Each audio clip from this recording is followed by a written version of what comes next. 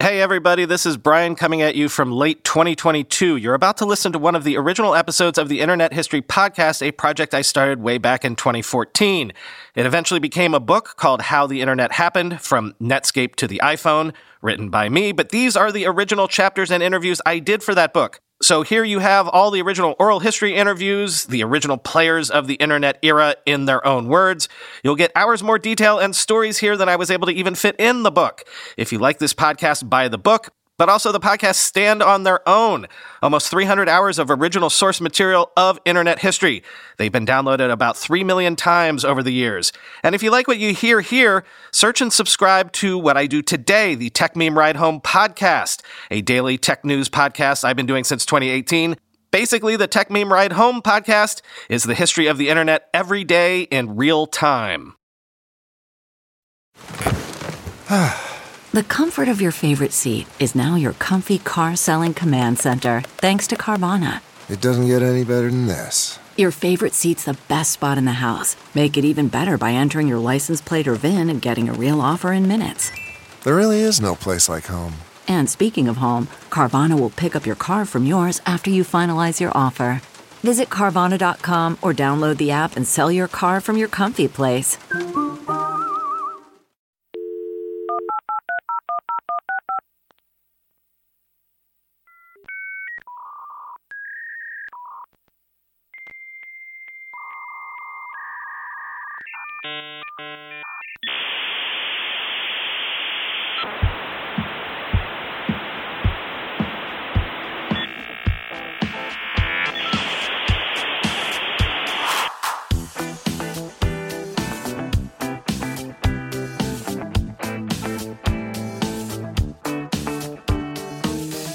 This is the Internet History Podcast.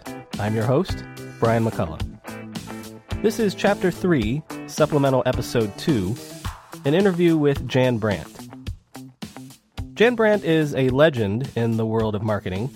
She single-handedly led the famous AOL carpet bombing campaign that put millions of AOL trial discs and CDs into everything from magazines to popcorn boxes to banks. AOL was able to leap to the front of the online pack over competitors such as CompuServe and Prodigy, largely on the success of this campaign. Jan tells us about how this strategy developed, the thinking that went into it, and goes into great detail about what worked and what didn't. But she was also a very early AOL executive, so she is able to finally give us some fantastic background about AOL the company, its culture, its people, its visionaries, people like Steve Case. And so she takes us from AOL's beginnings through its considerable growing pains, remember America on hold, its rise to dominance in the dot-com era, and she even gives us her perspective on the legacy of the AOL-Time Warner merger, which we will be talking about in a future chapter.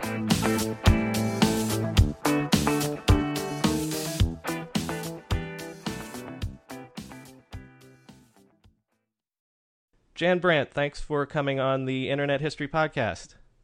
I'm happy to be here. Thank you. So, at the risk of buttering you up right at the top, you're really a bit of a marketing legend, and so I wondered if you could start off by giving us a bit of a background in terms of your education, getting into the marketing field, who your influences and your mentors were, that sort of thing.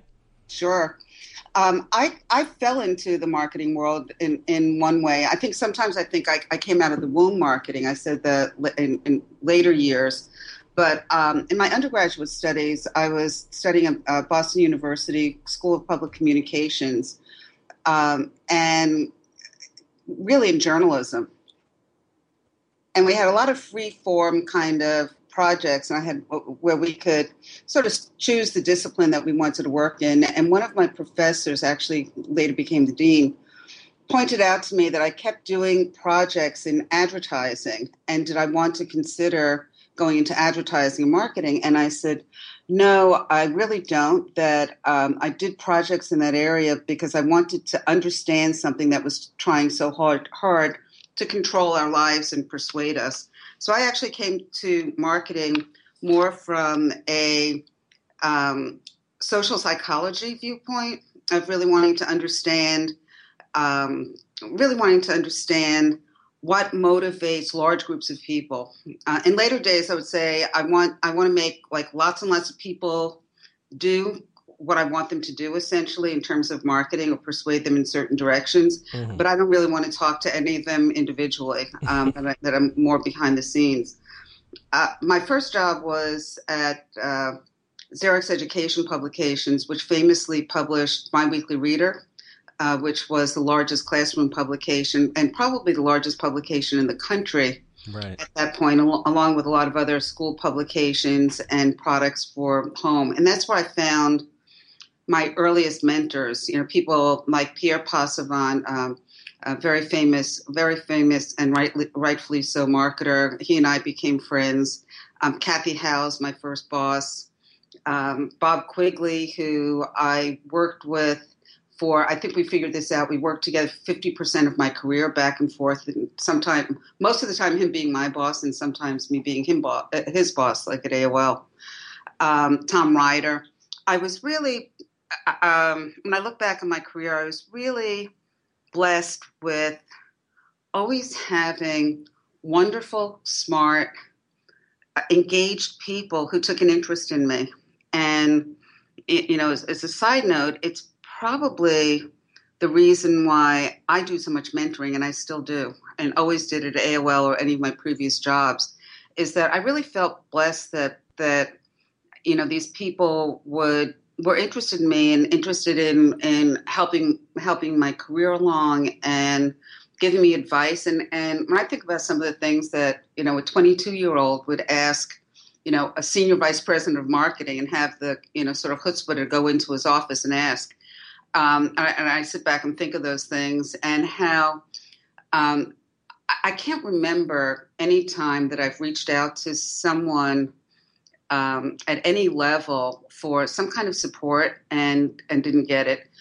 In every job, at a later job at Colonial Penn Group, with someone named John Colonna. Certainly, when I went to Education Group, we had, for a small little company that was under $10 million in revenue, we had an all-star cast of, I had taken over John Klingle's job, John Klingle being, one of the godfathers or grandfathers of publishing. And he and I, to this day, remain great friends. Tom Ryder, who went on to a series of very significant jobs, culminating with, vice chairman of Reader's Digest. All people I still keep in touch with. So, those were some of my earliest mentors. And then people that I worked with, the vendors. I was able to befriend vendors. I get into jobs where sometimes I had no idea what I was doing in certain aspects of the job. And I really counted on vendors to selecting good vendors and having them educate me. And in return, they received a huge amount of loyalty from me, and we became friends. So I learned a lot from a lot of the vendors that I worked with. Paradise and Materia was one. There was one person out in Chicago, Mr. Palmer, who taught me a lot about some of the technical aspects of direct marketing. And these are people that I came to trust over the years, and they'd be my go-to people whenever I went to a new job. So it was smart on their side, but it was also that they were really they're really good people. And I know I've left out a few people along the way, but I really was truly blessed in that regard. So, what was the path that led you to AOL? Did you have any sort of tech background or experience with online services at this point?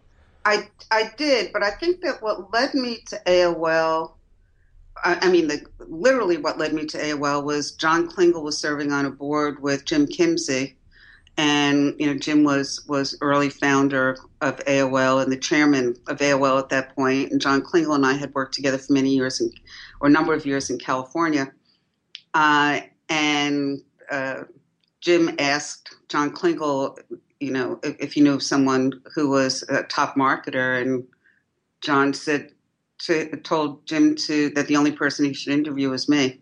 So that's what literally that led me to AOL. But more internally, what led me to AOL is, or what led me to be interested in it is, I sometimes reflect that if AOL hadn't found me, I would have invented it.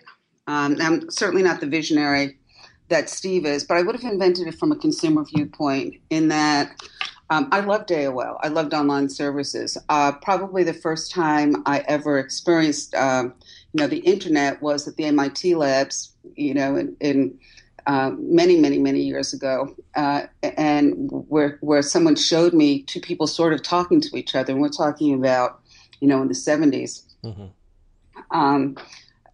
to being out in California and someone showing me CompuServe, and that had to be in the early 80s. So I did have that, but I also was the first one to have everything. Even though I'm a female, I was really an early adopter.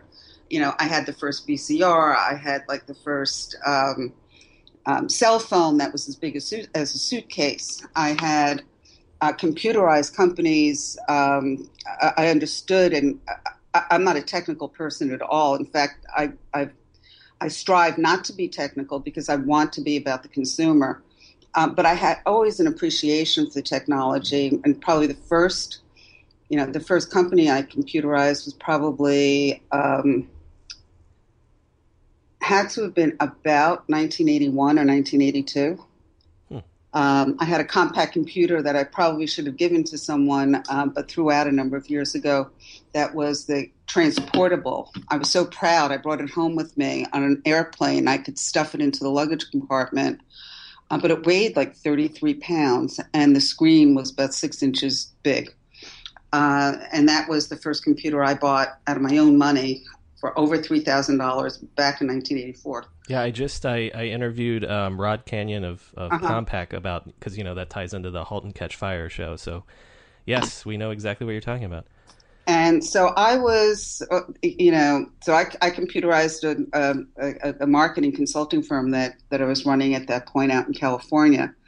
When I later went to Field, the whole company was on IBMs and PCs, and I was running at that point the advertising market. So that was in the late 80s, the job just prior to going to AOL. And I fought a huge headwind, recognizing that the advertising group really needed to be on Macs, and we needed to decentralize. And we were at the forefront of decentralizing all of the processing that goes on in putting together advertising and images and so forth. So while I'm not a technical person, I have to rank up there for people who have always appreciated the technology. Mm-hmm. So when you do arrive at AOL, roughly this is 91, 92. What's the company like at this point? It was 1993. It was March 1993. Mm-hmm. And we had a company had just gone IPO the prior fall, I believe it was, or spring. And wow, it was a little bit like the Wild West. I think we figured out at some point that I was the 150th employee. The culture, I sort of liked it. I thought that I was a great bridge because I had worked in both small companies and large companies.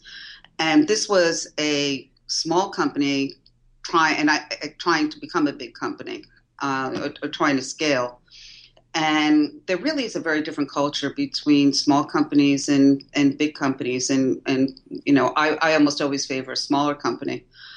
But it was, I walk in there. I was the first one to have an assistant. And that came from a discussion that I had with Steve saying, I am willing to work 24/7, but not making photocopies. That, if I'm going to be in the office at 10 o'clock at night, it's got to be because I'm doing marketing plans and strategy and managing people, and not, being a hero basically or a heroine basically for doing things that aren't productive. So it actually caused quite a stir. That actually that leads me to a question. Sure. You know, did AOL at this time have what, in retrospect, we would think of as, you know, the stereotypical Silicon Valley startup culture, in the sense that it was 24/7? Yeah. Yeah. Go ahead. Absolutely. Absolutely. I would, and I wasn't alone. So I'm using me as the example, but, this became fewer and fewer people as time went on, as we got bigger. But in the beginning, yeah. I'd get into work. At first, I used to get into work at 8 o'clock because that's what I used to have to do in my prior job. But no one was there at 8 o'clock in the morning. And in fact, my staff got really upset about calling meetings at 9 o'clock in the morning. So I ultimately went to that, and we get in, maybe 9:30, 10 o'clock in the morning. And my goal at night was to leave in time to get back to my, at that time, a furnished apartment, in time for the last delivery from Takeout Taxi, so that I could actually have something to eat, because I would be too tired to. I'd be too tired to cook. Mm-hmm. So it would be, sort of me and my dog sitting in bed eating cold pizza, and I don't think that was uncommon. Mm-hmm. In fact, let me put it the other way. I think it was common. I think in the early days, people who had families and other obligations, at that time, I think they just brought this stuff home with them.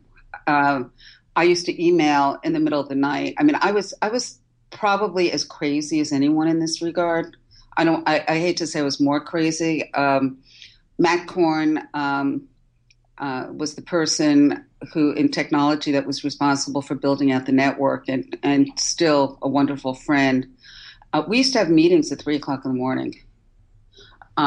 He'd be, the only difference is I'd be doing it, I'd be in bed on my computer, and, he'd be in the offices on some, firefight. So yeah, that was absolutely the culture. It was 24/7.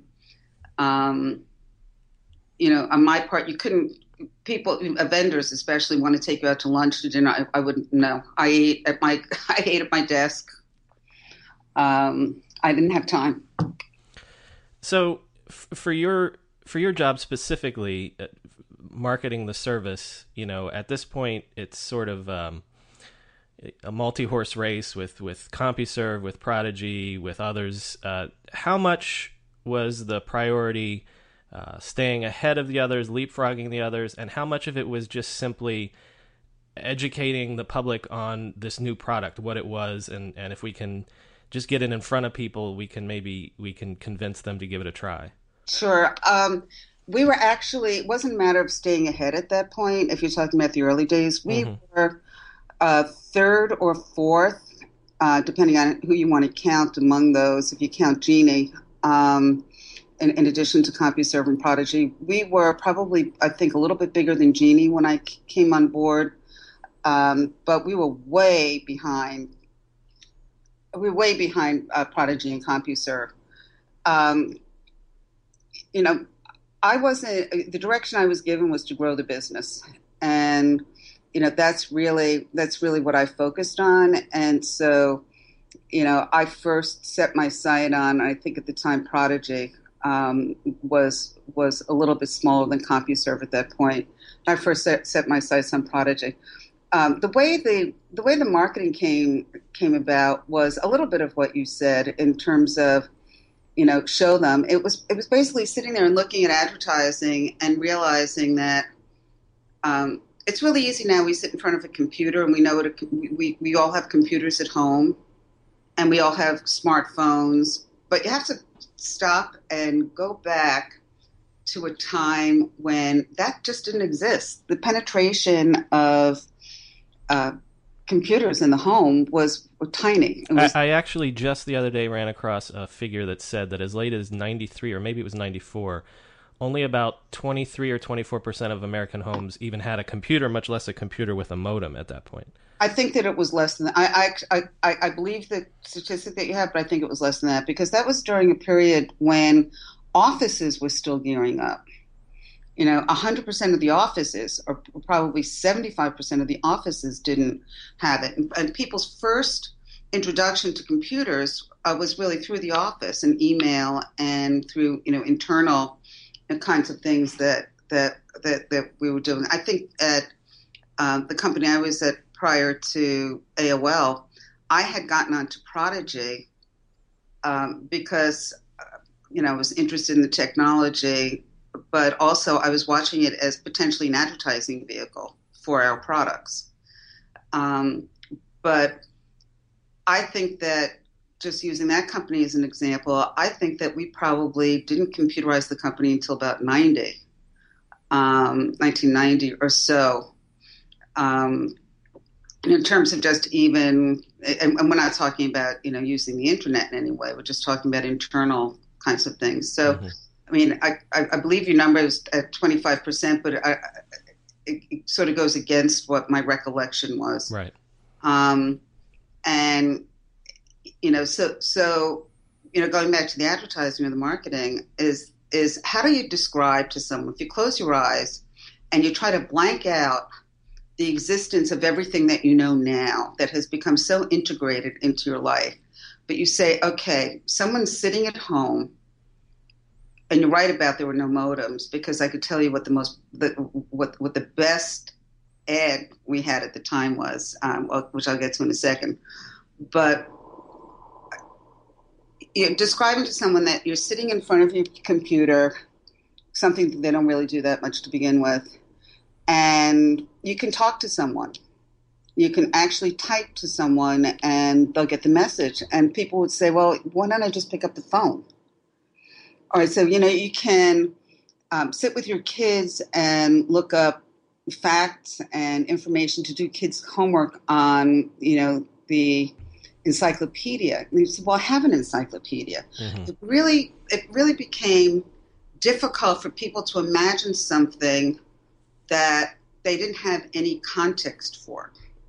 And so that's really, I believe, was one half, probably more than one half, of why the CDs and the floppies initially distribution became such a wildly profitable way of doing it. I think the second reason was that at that time we were doing floppies. At that time, floppies had a value.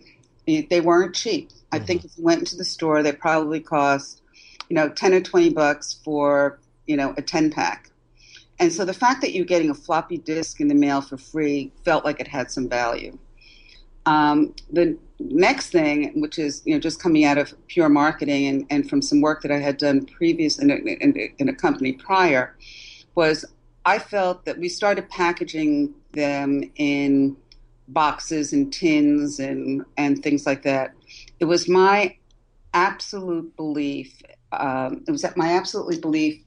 you could not send someone a package in the mail, and I don't mean an envelope. Mm-hmm. I mean a package that you could feel, and not open it. And part of direct marketing, and a big part of it, is getting people to open, your package, your mail. I felt that it was constitutionally impossible for someone to get a small box in the mail and not be inspired to open it. Mm-hmm. We also were able to track how many times we mailed someone before they actually signed up. So, the notion of the carpet bombing, I know it felt that way, and I giggle about it, and everyone makes a joke about it. But I could tell you at that point, exactly, precisely how much it cost me to get you as a subscriber after I sent you, that particular disc. So there was a huge amount of data crunching and data analysis. I mean, I sort of laugh now when people talk about, everything on the internet being data driven now. Well, everything on the internet when I was there was data driven. Mm-hmm. It was just the explosion in the market in terms of AOL's popularity and, the adoption of home computing. And, we're certainly riding and pushing the curve on that made it such that all of those discs were wildly profitable for you to mail. I didn't mail any that were not profitable or put them in, Right. retail outlets and if they were unprofitable, I stopped doing it. Well, let me cycle back just a bit to set this Sure. up. And correct me if I'm wrong in any of these details here, but Prodigy Wright spent a lot of money on things like television ads. Right. But you guys go in a different direction that starts. Does it start out with direct mail? Had you done any direct mail before this? AOL definitely had done some direct mail before, and I think I was brought in. I was brought in part because of my prowess in those areas. Okay, so in Kara Swisher's book, she sort of describes a scene where you go into Steve Case one day and Right. you say, okay, I want to do this, but I want to do this big time. It's going to cost a lot of money. Right. And he sort of laughs you off, but says, okay, go ahead, knock yourself out. Yeah, I mean, I'd have to say that that's literally correct, but the nuance is a little bit off. I mean, that literally did happen. It was actually a phone call, and the campaign was going to cost $250,000, and that was our first campaign, and it was a lot of money for us at that time.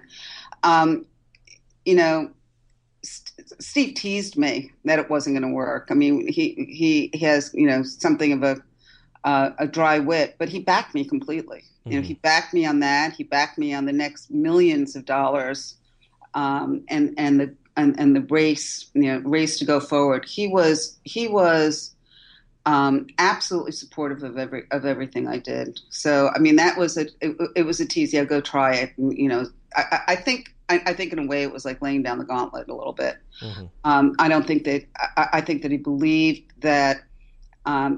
Either believed that it would work or believed that there wasn't much to lose, by trying. Mm-hmm. So let's go into some of the details.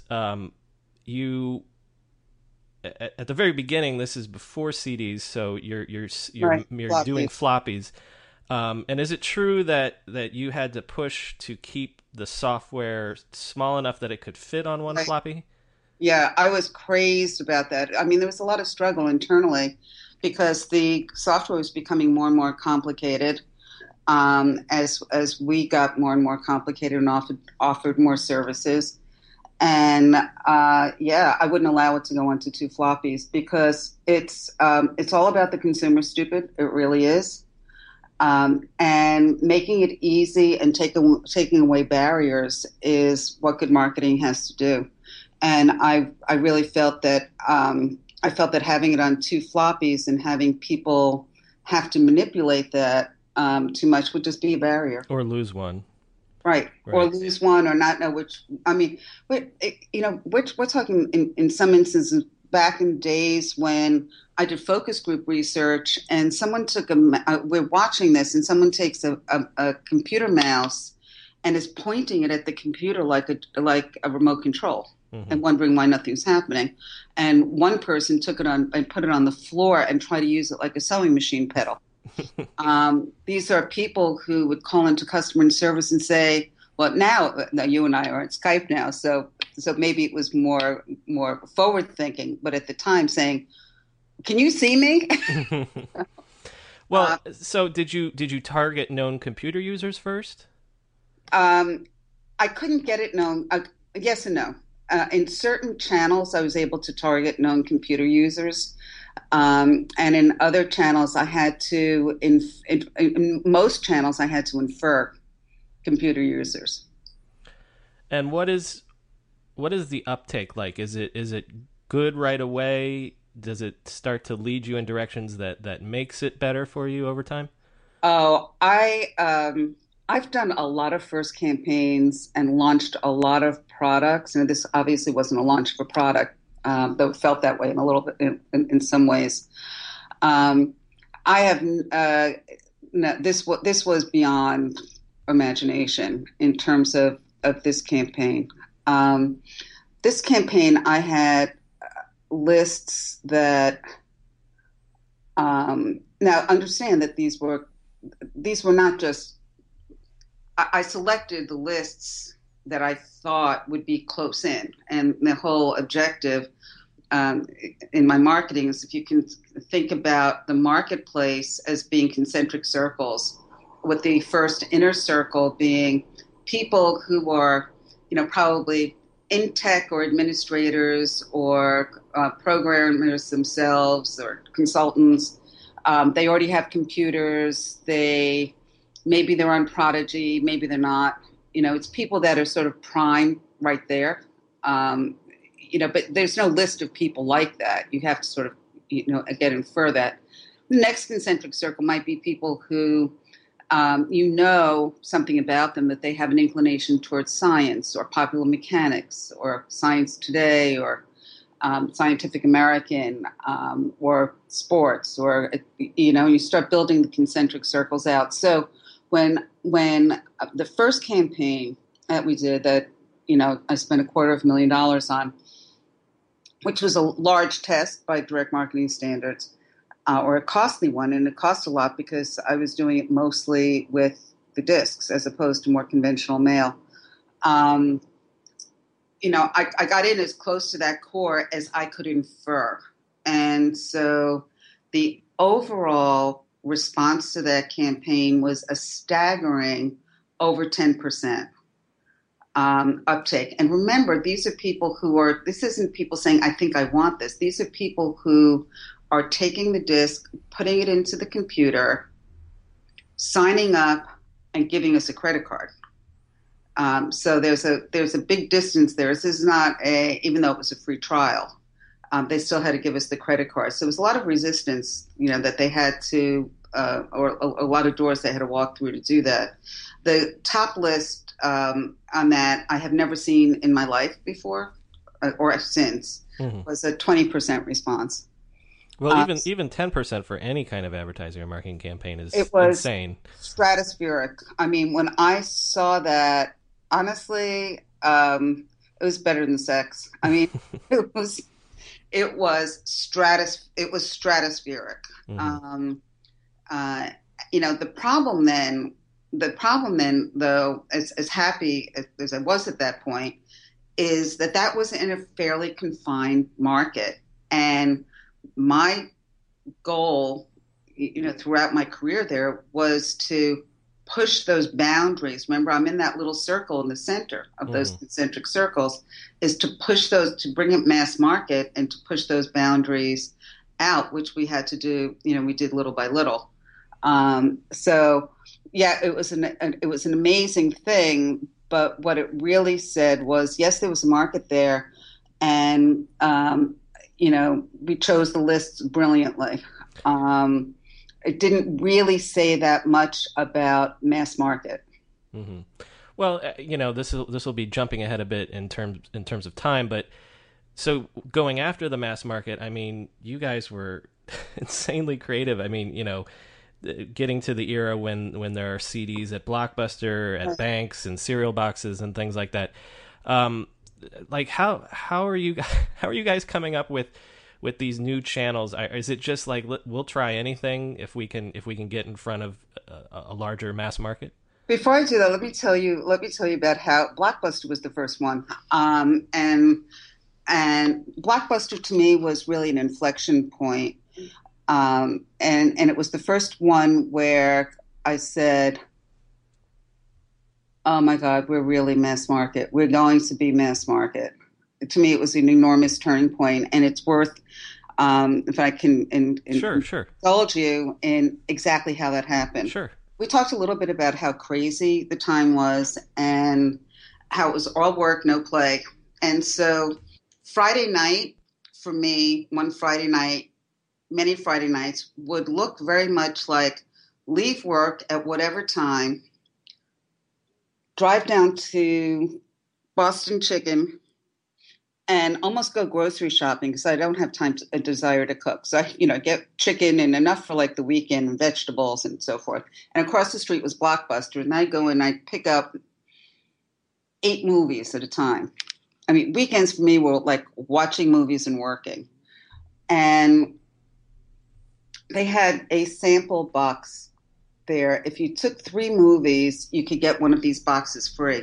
And in the box were things like product samplings, like, maybe a discount coupon on future Blockbuster movies or membership, little thing of sample of popcorn, little samples of candies, sort of theater related kinds of things. So I walk up to the front desk with my 8 movies because I don't know what mood I'm going to be in, on Sunday, and I'm not coming out of my house until then. And I look at the person at the register and I said, I've got 8 movies. I'm taking 2 of these boxes.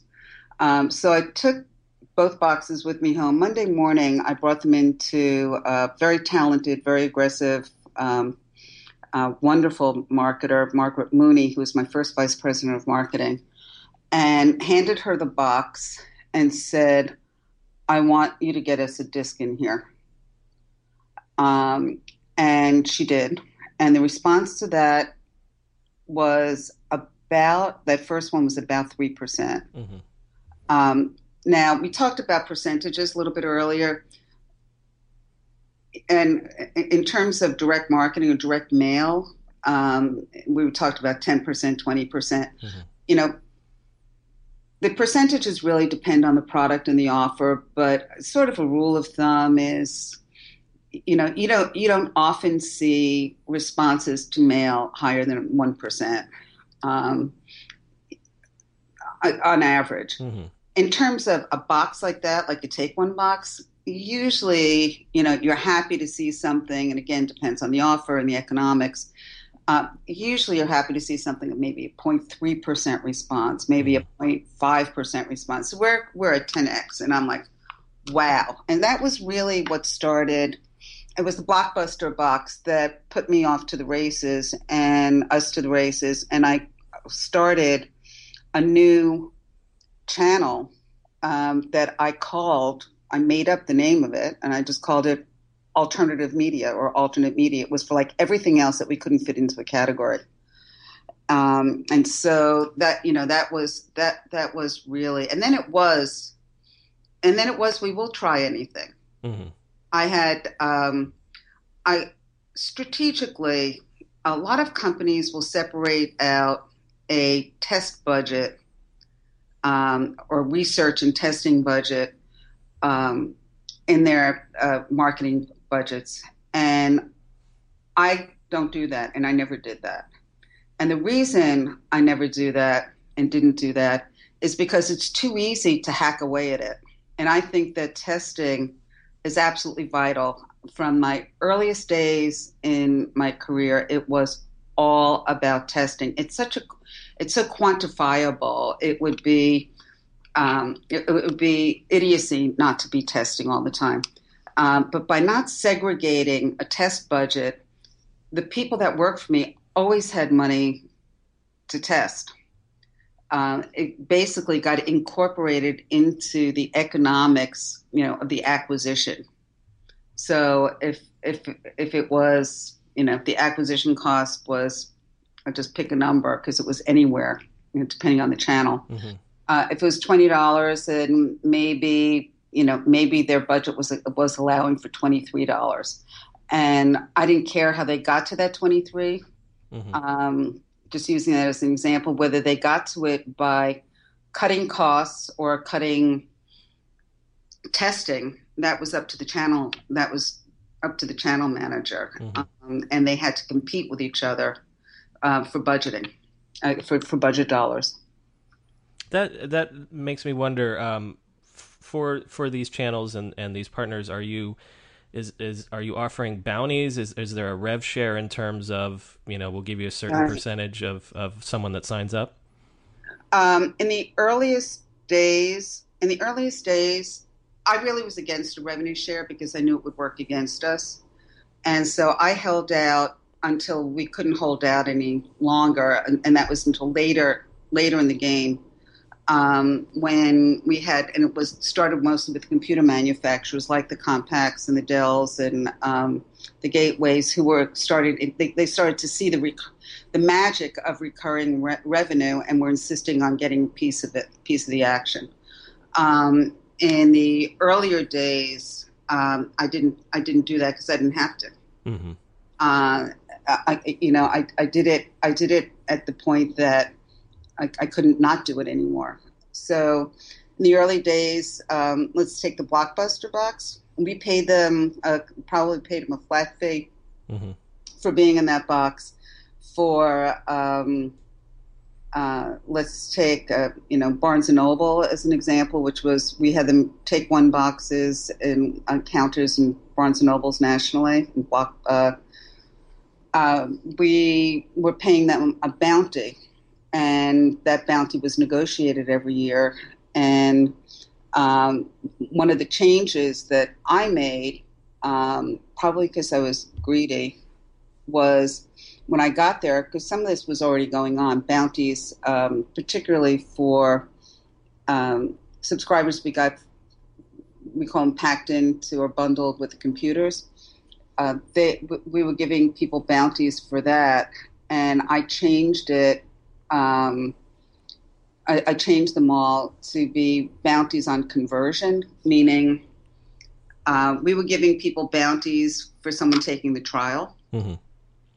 And I switched that for a lot of them, where I could, to bounties once the person had made one payment or two payments, whatever we were able to negotiate.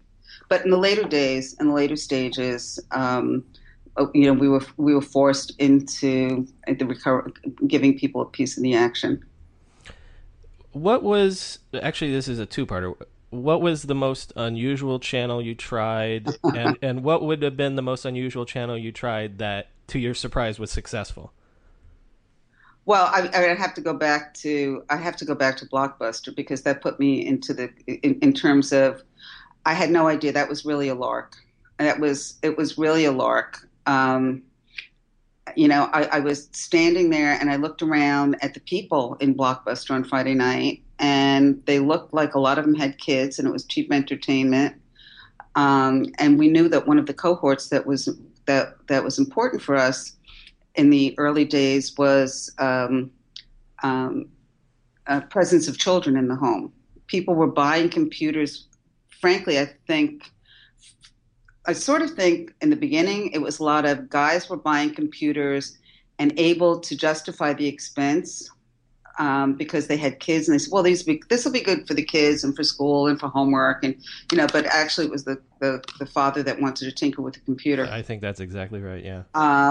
And so I'm looking in Blockbuster and I'm saying, well, okay, there's a lot of guys in here, and I know that a lot of them have kids. So that really was seminal. That really was seminal.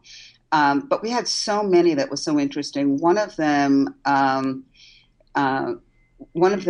was we packaged floppies into packages of Omaha steaks.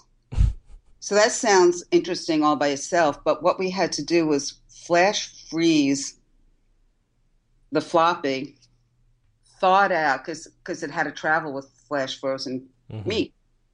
We had to thaw it out and see if it'd still work. And it did. It survived, wow. It survived.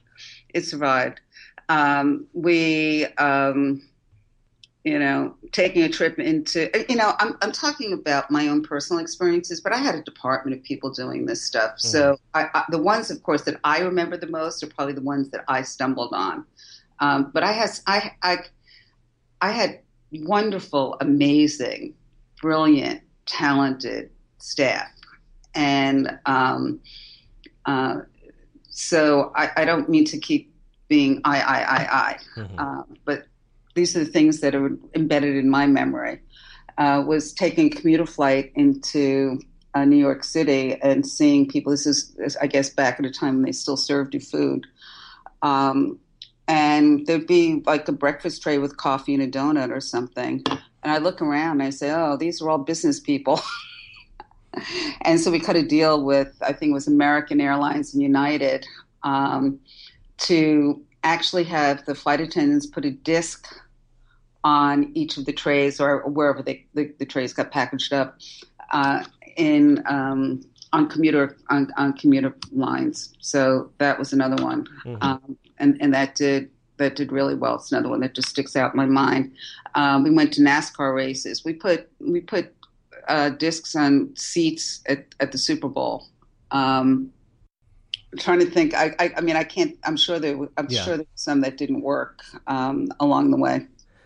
Okay, it's time to commit. 2024 is the year for prioritizing yourself. Begin your new smile journey with Byte, and you could start seeing results in just 2 to 3 weeks. Just order your at-home impression kit today for only $14.95 at Byte.com. Byte Clear aligners are doctor-directed and delivered to your door. Treatment costs thousands less than braces. Plus, they offer financing options, accept eligible insurance, and you can pay with your HSA FSA. Get 80% off your impression kit when you use code WONDERY at Byte.com. That's BYTE.com. Start your confidence journey today with Byte. Delve into the shadows of the mind with Sleeping Dogs, a gripping murder mystery starring Academy Award winner Russell Crowe. Now available on digital. Crowe portrays an ex-homicide detective unraveling a brutal murder he can't recall. Uncovering secrets from his past, he learns a chilling truth. It's best to let sleeping dogs lie. Visit sleepingdogsmovie.com/Wondery to watch Sleeping Dogs, now on digital. That's sleepingdogsmovie.com/Wondery. There's a famous Quora thread that by the time you get to the era of AOL's on a CD, that at some point, you've 50% or something crazy like that of all the CDs in production had AOL logos on them, because at this point you're everywhere. That's absolutely correct. This was an impossible question to answer, but do you have any kind of ballpark idea over the course of years how much money was spent on this level of marketing? Clearly it's in the hundreds of millions. Did it maybe reach billions or anything like that? Yeah, I'm sure. Well, if you're asking the question in terms of total marketing spend, it was definitely in billions. Someone had asked the question, and I actually went back and tried to talk to, I'm still good friends with so many people I work with, tried to sort of come up with some number for what we would have spent on discs, or CDs, in total. And the fact is that, no one had, I asked a couple of people, I had a department CFO and they had a person that was in charge of production, and no one had the volume and what we were paying at the time. So I couldn't come up with a number for what it cost in discs, but in terms of marketing spend, it was definitely in billions. And so cycling back a bit, I mean, this is really the thing that helps AOL get traction. These campaigns to first, leapfrog to the head of the online services pack. Can you talk a little bit about that? Like when, okay, clearly we're out ahead now. We're looking at Prodigy and CompuServe starting to be in our rear view mirror. Right. Someone once asked me what kept me up at night. Typical question you ask someone in a leadership position. And I say, I wake up every morning worried that I'm going to see Prodigy or CompuServe using the discs the way that we're using them. That I'm going to see it stuck onto the front of a magazine, or that I'm going to see it in the mail. And the thing that was really interesting about that point, and one of the reasons, I gave very few interviews. In fact, it's noted somewhere that I really wouldn't talk to the press at that point. And the reason I wouldn't is, but I would never have talked to them the way I'm talking to you about it now. Because I felt like I was sitting there, with the secret sauce, and that everyone was going to want to know what were the responses, what were the costs, and I wasn't going to tell them. So I didn't think I'd make for a good story. But Ted Leonsis was once on a panel with someone from CompuServe. And the guy from CompuServe, and I don't remember who it was at the time, said to Ted, "You guys are crazy, and that person running marketing has got to be a nutcase for the amount of money that you're spending on these discs." And Ted comes back and reports this to me, and I said, "Next time someone says that, agree that I'm a dumb broad and that you've been trying to get me fired from the company for a long time and you haven't been able to figure out why you haven't been able to do that."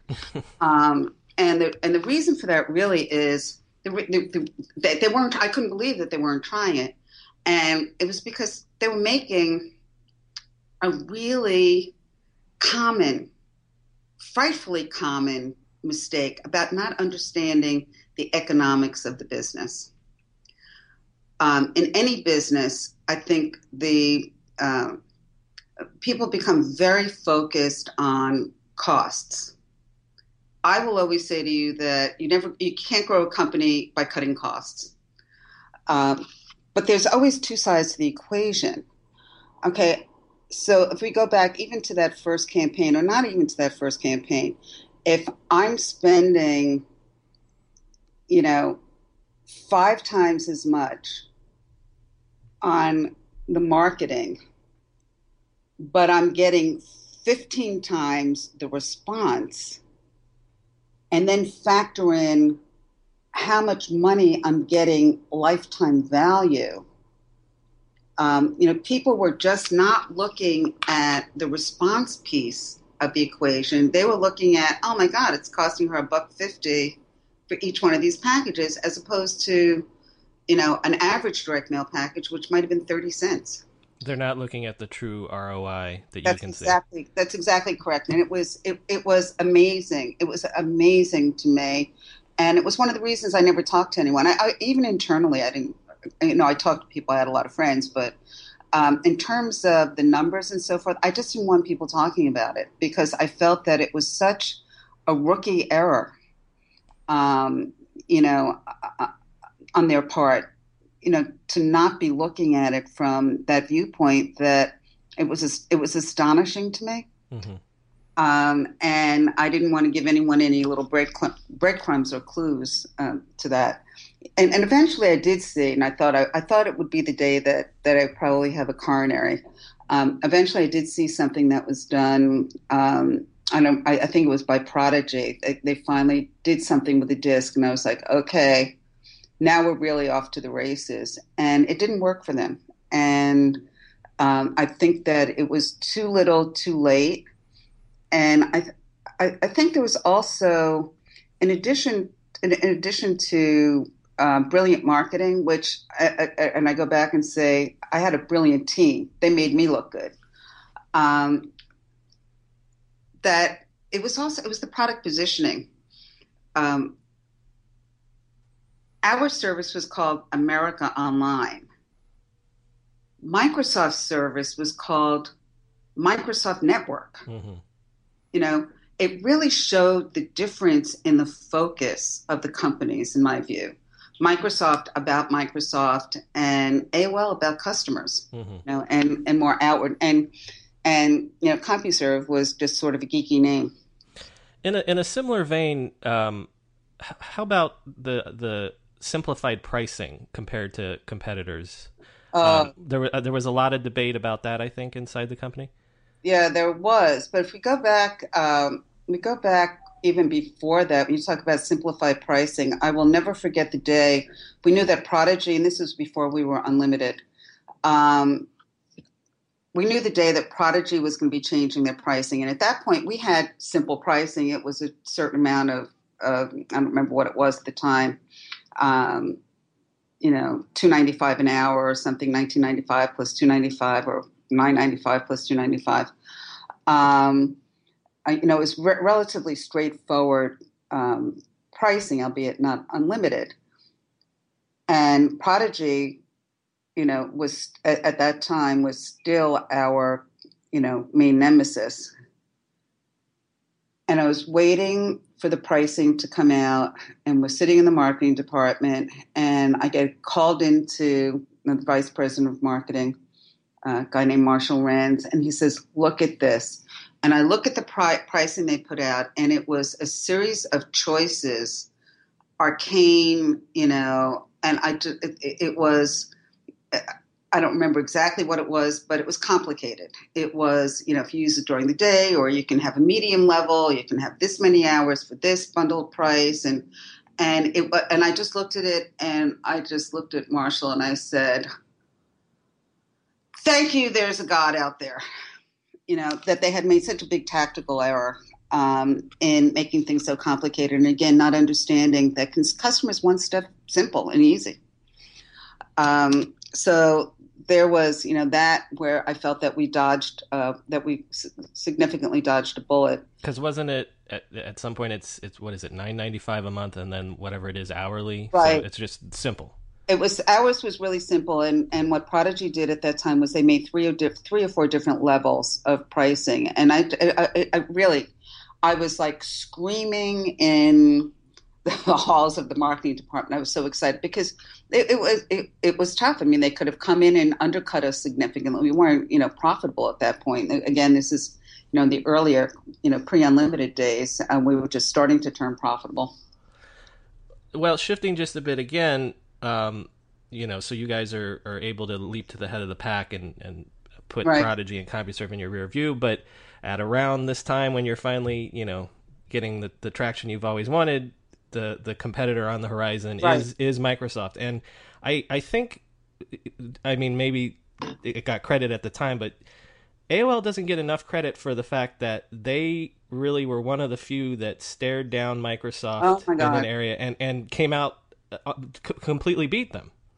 Yeah, it was an amazing thing. I remember you talk about another one of your podcasts, the meetings that took place where I wasn't at this meeting, so it was. I just know this from hearsay, but the hearsay was from a very high source. And this was a meeting in which Bill Gates basically said, "I can buy you or bury you." I don't know if those was his exact words, but that was the content that I got out of it. And, I remember Steve and I having lunch shortly after that. And it wasn't long after I had come to the company. So I was really not so interested in anyone purchasing us. I was loving the company. And, I just looked at Steve and I said, "Well, what are we going to do?" And he says, "I'm not selling. We're in it. We're in it." He had a vision. He had a vision for this company that was way bigger in terms of its impact on the world and in terms of its impact on the culture than where we were at that point. And he was not going to give that up. The deal that we did was we did an exclusive deal with Microsoft. Right. For them to be the exclusive browser on AOL. And that was in exchange. That was going to be in exchange for us having very prominent distribution in the operating system. So it's curious to me, right? Because you want to get the icon on the desktop of Windows right. 95, right? It's curious to me that Gates. It's almost like he was so obsessed with Netscape as a threat at that point that, he kneecaps MSN, and that sort of allows you guys the opening to slide past them again, because he, for whatever reason, thought that Netscape was more of a threat than you guys were. I think that was part of it, but I also think that he had the Department of Justice breathing down his neck on. It was the Department of Justice on the anti-competition, anti-competitive monopoly stuff that was going on. So there was like a lot of pressure. I think there was a lot of pressure on them in that direction. And I also think, and I don't have the best insight into this, but I also think that Microsoft was, at the time fairly arrogant and felt that there wasn't anything that they couldn't later overcome. it was a really good deal for them, and it was a fabulous deal for us. But there was a lot of consternation about it internally. There was a lot of discussion internally about, choosing Netscape or choosing Microsoft. Well, but AOL has the advantage then of writing the adoption of Windows 95, because now that you're on the desktop, right? Windows 95 is really when the computer does penetrate the home, and you guys get to be the favored way that people get online for the first time. Right, and I remember, and I believe, and I now was scratching my memory, but I believe that I probably shouldn't say this because I can't remember exactly, but I believe that the subscribers that we got from them were either free or very low cost. And we were getting 600,000 subscribers a year from that source. I mean, it was huge. Yeah, that's a sweetheart deal. It was a sweetheart deal, but it wasn't one that,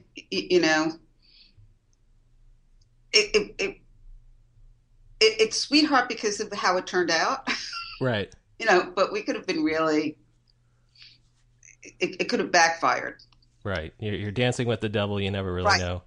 Right. Yeah. Right. And also, from a consumer viewpoint, there was an area that was starting to rumble a little bit, even back then, of, we were becoming not the anti-brand. Mm-hmm. You know what I mean? We were the underdog. A lot of people liked us because we were the underdog. Some of our earliest adopters and most loyal, fiercest adopters came out of Apple and Mac. And that was what, that was their culture too. I mean, as a group of, I'm not talking about the company now, but the consumers back then were a little bit anti-establishment, a little bit, wanting to be in the know and so forth. And they were starting to hear rumblings about, AOL was starting to become a little bit mass market. The Netscape really had the cachet for that group, for the early adopters and for the really net savvy people, an edgier brand. So there really was discussion, a lot of discussion about it. Mm-hmm. But it definitely worked out in spades, and and that led to let's talk briefly about some of the growing pains, especially moving towards the flat pricing, unlimited pricing. Is it true that at various times the technical people would come to you and kind of say, "Hey, maybe ease off the gas a little bit. We can't handle all these new members that you're bringing in"? Well, we in our first offices in Vienna, Virginia, we had taken over offices that were owned by some high security firm. I don't remember who it was, and they had this big safe. I mean, huge safe, like a room, like a small room. And I was up there visiting some of the people, and that was on the technology floor. I was up there visiting some of the people in technology and some of the early people. They sort of lured me into the room, and I didn't know what it was, and locked me in there and said, "Now stop it." All in jest. But yeah, but I had, and still do. I mean, we were just out hiking last week. I had an amazing relationship with one of the top geeks, Matt Korn, mm-hmm. who really was responsible, and under him, Geraldine McDonald, also brilliant, responsible for doing what no man or woman had done before. It was building out this network. And, Matt and I were really joined at the hip, and probably the best geek / marketing relationship probably on the face of the earth, because traditionally these are two groups of people that don't exactly communicate that well with each other. And, we I remember sitting in his office and he'd be drawing diagrams, and like my eyes were glazing over, but I felt like I had to sit there while he would draw a diagram on the whiteboard or the white wall that was explaining to me in terms I could never understand how we were going to get past 13,000 simultaneous users. Mm-hmm. And I felt like I owed it to him to sit there and be his audience as he sat and thought of it out loud, kind of thing. I had no clue what he was talking about. Mm-hmm. But yes, I mean, people would come and tell me to, take my foot off the gas, and I didn't. In that context, the decision to go to unlimited usage, unlimited per month flat pricing, man, that's ballsy, because it could. I know that the thinking eventually was, well, we need to get mass adoption, and then we can start making our money as we can charge people to put their content on us, and we can do e-commerce, we can do all these other things. But still, I mean, you're risking breaking the whole enterprise, and kind of almost did. What was there a huge debate about moving towards unlimited usage? Huge debate would be such an incredible understatement. And I'd have to say, in the early days, this is where I give Steve just enormous credit for his vision and understanding.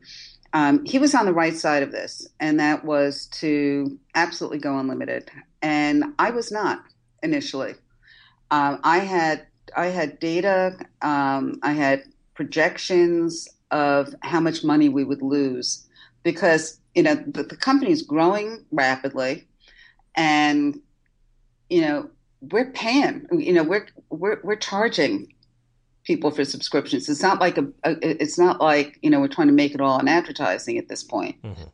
And to just turn around and say, okay, let's just cut that off, and reduce it and so forth. We had so many people that were paying us, $50, $60, $70. So for a long time, Steve and I had a lot of discussions about it, and there was the data and so forth. And he brought me over to his side. He brought me over to his side. But I have to say that it's a decision that that was very, very, very tough for the company, and it took its toll, all over the company, because it was so controversial and had such a huge impact, not only on the finances, but I mean, it was like jumping off a cliff. Mm-hmm. I had hoped that, and we did it right before our major campaigns, and we were doing mailings and campaigns all, every month of the year. But the biggest sweet spot for us was in the holiday time frame. And so it was my hope that we would sort of shore ourselves up by letting those campaigns go out at the regular, pricing, and then switching after we had the people on. But there was a huge amount of pressure coming from the field and from competition. And competition then, becoming more of the unbranded ISPs, that, we just sort of held hands and pulled the trigger. Well, this is a bit of a leading question, but so in that post-Christmas period when, people are struggling to get online and there's all the bad press about America on Hold, what is the feeling inside the company? Is it panic? Is it, if we just get enough time, we can get through this? I think it's if we just have enough time, we can get through this. But it would be hard to say that there was no panic. I mean, no one wants to disappoint customers that much, and that's really that's really what was happening. Mm-hmm. So no, we weren't happy about it. I don't think we really anticipated. I know that we really didn't anticipate the extent of. We knew that it was going to be a problem, but we didn't anticipate the extent of it. Well, it definitely worked out for you in the end. And we also didn't have a self-awareness, in a way, because It's hard to describe this. We're growing, we're not insular or insulated, but we don't really have a internalized grip on how important we were to people's daily lives. Mm-hmm. So what we didn't calibrate was the velocity or the ferociousness of the response. So we underestimated, because you couldn't estimate, what going on unlimited would do with that large number of people. Well, and in a way, ironically, it almost proves how big you had gotten, because people were so desperate to use the service. It's like, okay, this proves that we're huge. It was crazy, and it was really enlightening, and it really, again, a little bit difficult to describe, but it was like, oh my God, people love us. They really love us, or at that point, they hated us. Right. Well, in the interest of not taking up too much of your time, let's stipulate that, after that period, AOL is really, dominant almost, in the late 90s and the .com era, AOL is, the prime player in terms of whatever this new online space is going to be. I have to imagine that, that era had to be incredibly personally satisfying when you're starting to reach 20 million subscribers and things like that. Yeah, and for me, I coined the phrase, I bleed AOL blue. I bleed, my blood is blue, and that was our company color. For me, it was what we were doing to the culture. It was, I remember, saying, no one can hide anymore. There can't be another Tiananmen Square, for those, listening who might remember that, where, a whole country is blocked out and has no news and no way of finding out that the whole world is watching. I would give talks, and I'd have a grandmother, I will never forget this, come up to me, and this happened, more than once, and say, my grown kids moved to another state. I was in Pennsylvania at the time. They moved to Ohio. And I thought that I would never just have the relationship with my grandkids that I would if they were, around. They'd never see them, never talk to them. And she said, AOL, I talk to these kids. I talk to them after school. We're instant messaging. We're emailing. She said, I have more contact with them now than when they lived next door, or they lived in the same town.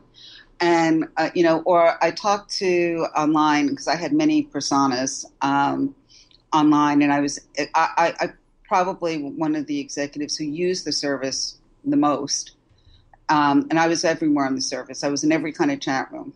At one point or another, just poking around. And I befriended some guy who told me at some point, and he didn't know I worked for AOL, I was under some funky name. And he said that he thought AOL saved his life. And I said, well, what do you mean by that? He said, well, he was a police officer, and he was wounded in the line of duty, and he had very serious injuries, and he was really bedridden. He was really confined a lot of the time to his home. And he said in the beginning, friends would come, and other, of his coworkers would come. And he said, but his life had become very circumscribed and didn't have a lot of company. And that AOL was like a lifeline for him. To talking to women online who said, I'm bored, I'm home all day with the kids, and they're taking a nap, and I need some adult companionship and some adult conversation.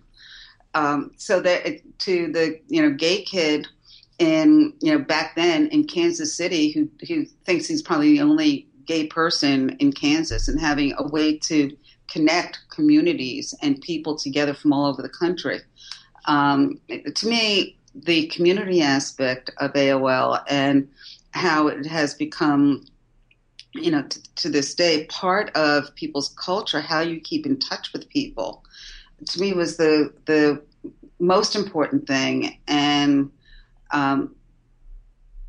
that was the most gratifying. The fact that at 11 o'clock at night, my adorable niece would be IMing me and saying, she's in Denver and I'm in Virginia, and she's saying, "Oh, I hate my family." And I'm like, "Oh, what's up?" "Oh, my mother won't let me do this or that or something else." And she says, "Well, can I run away to your place?" And I said, "Of course, if you need to run away, come to my place." And, it's just sort of adolescent angst and so forth. But I was able to be there in a way that she wouldn't have picked up a phone. We were sitting there in IMing, and that was happening millions of times over all across the world. And to me, that was the most important thing to me. CarMax is putting peace of mind back in car shopping by putting you in the driver's seat to find a ride that's right for you. Because at CarMax, we believe you shouldn't just settle for a car. You should love your car. That's why every car we sell is CarMax certified quality, so you can be sure with upfront pricing that's the same for every customer. So don't settle. Find love at first drive and start shopping now at CarMax.com. CarMax, the way car buying should be. You mentioned AIM, Instant Messenger. I haven't gotten to this chronologically in the podcast, but just briefly, how important do you think the ICQ acquisition and eventually AIM was to AOL in the later 90s going into the 2000s? I think it was huge. I think unfortunately with ICQ, as with many acquisitions, we were so focused on the motherlode of AOL that I think that integrating companies that we purchased or partnered that we purchased was not our strong suit. So I think that everyone sort of felt underutilized and possibly either under or overmanaged. But in terms of the instant messaging, I really think that it was the foundation of how we're all communicating with each other now. It is, it's the predecessor to texting. Right. Facebook now, it's growing in popularity. Its own form of instant messaging, as does Apple. Well, and I think that's what my thesis will be, is that AIM was almost training people for social media. It has status updates. It has a social network of your buddy list, That's exactly right. And so things like Snapchat, even like all that stuff, that instant, messaging and texting and stuff like that, that's all AOL is training people, or AIM is training people for that. Well, I looked at Snapchat. I looked at the purchase of Snapchat and I said, it's like what we did ICQ. And in the instance of ICQ, they were the largest internationally. Our footprint was huge, not exclusively, but almost exclusively in the United States, or at least in the Northern Hemisphere. And, ICQ was, humongous internationally. And briefly, just some thoughts on the merger and its legacy. Do you remember when you first started to hear rumblings that possibly, AOL and Time Warner were going to get together? Oh, yeah. It was the weekend before the announcement. And what was the feeling at AOL? I say that in jest. There were no rumblings. Okay, right. I got you. This deal went down, basically, and the senior executives were on a phone call, I think the night before it was going to be announced. It was very, very closely held. And what were the feelings inside AOL about this? I'll speak for myself. Sure, absolutely. I came out of publishing. And I came out of publishing, so I was very familiar with Time Inc. And in fact, a lot of the early mentors that I discussed, are Time Inc. people. They were fabulous training grounds in publishing. I was familiar with Time Warner. I really felt personally that it was brilliant conceptually, and again, enormous vision. That we had the way they had amazing content, and let's not forget they had the cable company, and it was at a time where we were struggling to cut any kind of reasonable deal on broadband.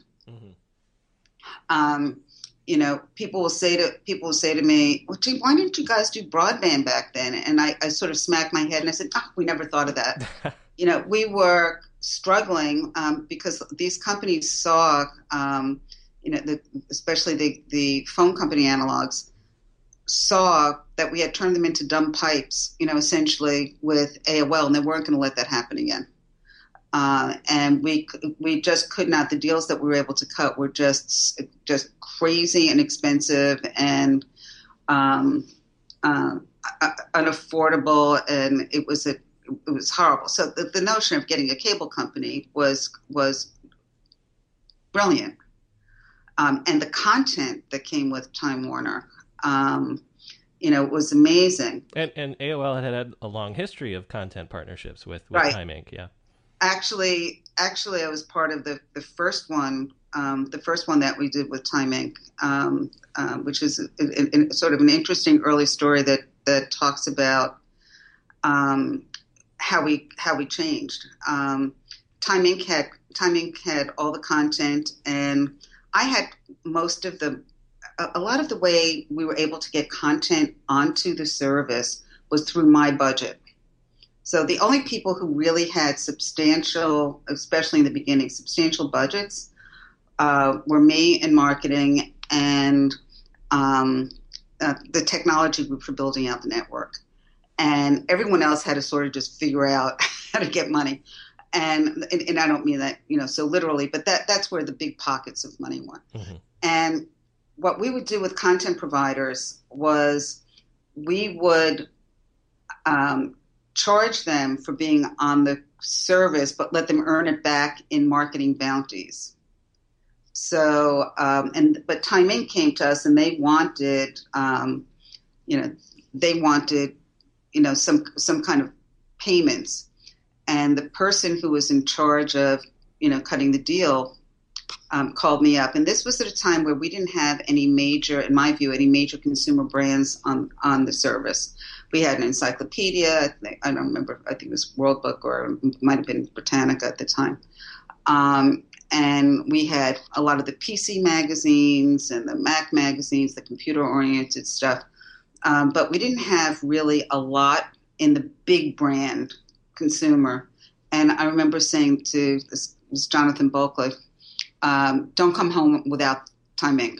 In other words, I'm willing to pay whatever it takes to get Time Inc. so I could put it into my advertising and help broaden us as a consumer platform, as a consumer brand. 2 years later, AOL has grown. We're now again in a bidding war for Time Inc. And Jonathan comes back to me again, the same thing. And, they want $2 million. Are you willing to pay that much? And I said, come home. I said, let CompuServe Prodigy have them. Mm-hmm. And that's just during that period of time how we had become much more of a consumer brand. It was at that inflection point. But getting back to the original question in terms of how did I feel about it, I knew the culture, and it's a very, very different culture. They became very successful at a very decentralized kind of organization where everyone was on sink or swim. They didn't use the word synergy. Probably the most often used word in their vocabulary was, we can't do this because it's not politic or political. The AOL environment was so completely different. It was all about working together. It was all about the mother lode. I would sit there in a room with a person who was in charge of what essentially would be ad sales or interactive marketing, and the person's in charge of business development, Maya Burlow and David Colburn, and me in marketing. And we'd look at a big deal and we would figure out what was best for the company in terms of how that deal got expressed or how we structured the deal. Was it better for us to, complicated deals, you can have the outcomes be go in many different directions. Was it better for marketing, or was it to give marketing the P&L? Was it better to give it to interactive marketing? And we'd sit there and have that discussion, and it was a discussion. It was not a fight. It was what was going to be better for the company. If you sat in a meeting and someone was being really obtuse, I might say something like, "Oh, didn't they give you stock options when you joined the company?"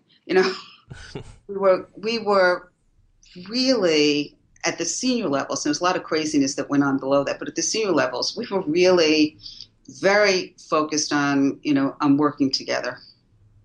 That was a very different culture than these brilliant and fabulously successful brands that Time Warner had that were operating mostly in silos. So it was a humongous clash of centralized versus, decentralized. So maybe it's just ultimately a case of the culture just made integration ultimately impossible, maybe. I think so. And I think that, again, I'll speak for myself. And I know if you talk to there were other things that went on. I mean, at the point in time of the merger, we also had, the dot-com bust. And what had happened also on the Time Warner side is that all of a sudden they had these AOL options and their pensions and so forth. And this is just me speaking. It's not, all of a sudden they're looking at their pensions and stock options and so forth that aren't worth what they were. And this is coincident, almost coincident with them merging with us. And so I think that there was a great feeling that if they just had stayed Time Warner, their pensions would not be worth now 50% of what they were before. So it's real. I mean, you can understand where some of the angst came from. And then, AOL was, riding on top of the world. I'm sure we had our own form of arrogance, in terms of feeling like you're, ruling the roost essentially. And they're an old line company, and this upstart company comes and buys them basically. Mm-hmm. We call it a merger, but we really purchase them. Right. So I mean, there were a lot of reasons even at the time, that you could see that things were not going to work. I mean, I couldn't get people from the cable company. I at some point was charged with providing free customers to the cable company. In other words, I'd be advertising, I would be using the AOL platform and associated products to advertise for the cable companies and hand them the subscribers free. And that was really intended to be a demonstration of the power of what could happen working together. Mm-hmm. And there were times I couldn't get people to answer my phone call, and as you said in the beginning, and I'm not saying this to, to sort of toot my own horn, but there was the perception that I was sort of the marketing queen of the era. Mm-hmm. And to not be able to get a phone call return, from inside your company when you want to give them free subscribers. I mean, it was a little bit crazy. Now I'm sure that they were very busy with other things, but and that we did things probably on the AOL side that we had our own, as I said, we had our own form of arrogance that probably was not respectful of the stature of the kind of company that we were that we were associated with. Right. Do you still have a role with AOL today? No, I don't. Okay. When did you?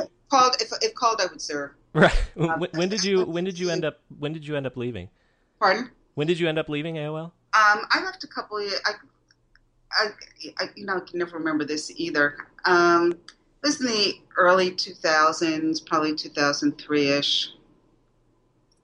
And then I left, but I had an association with the company for a while. Mm-hmm. So I think, the association probably ended around 2004, 2005.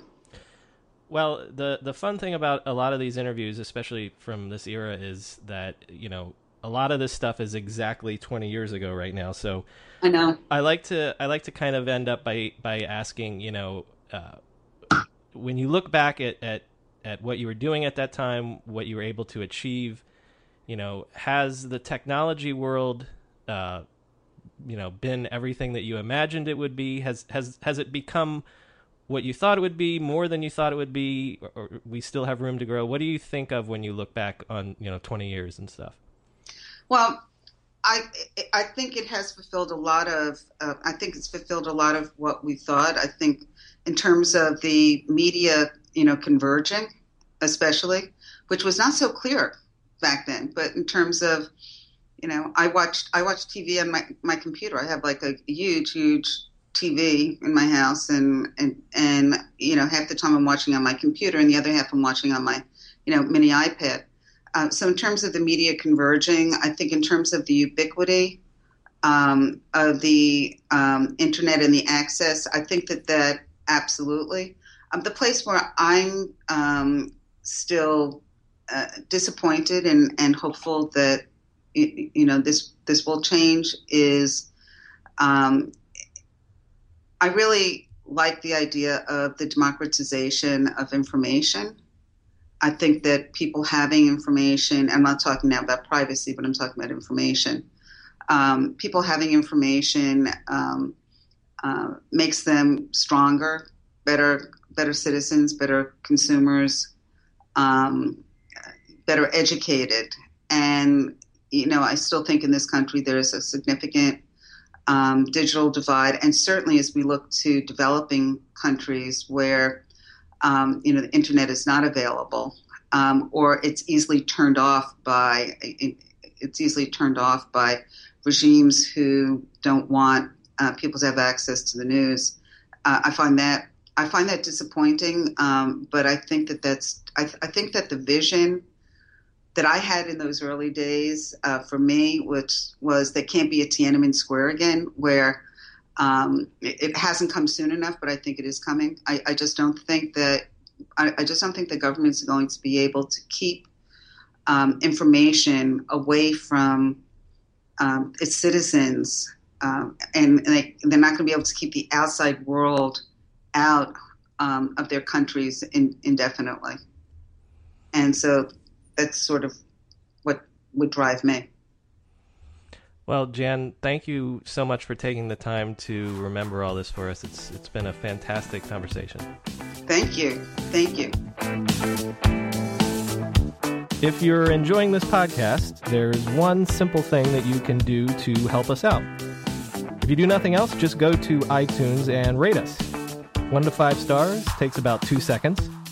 Or give us a review, because the weird way that iTunes works is it's not just the number of downloads, it's also the number of ratings and reviews.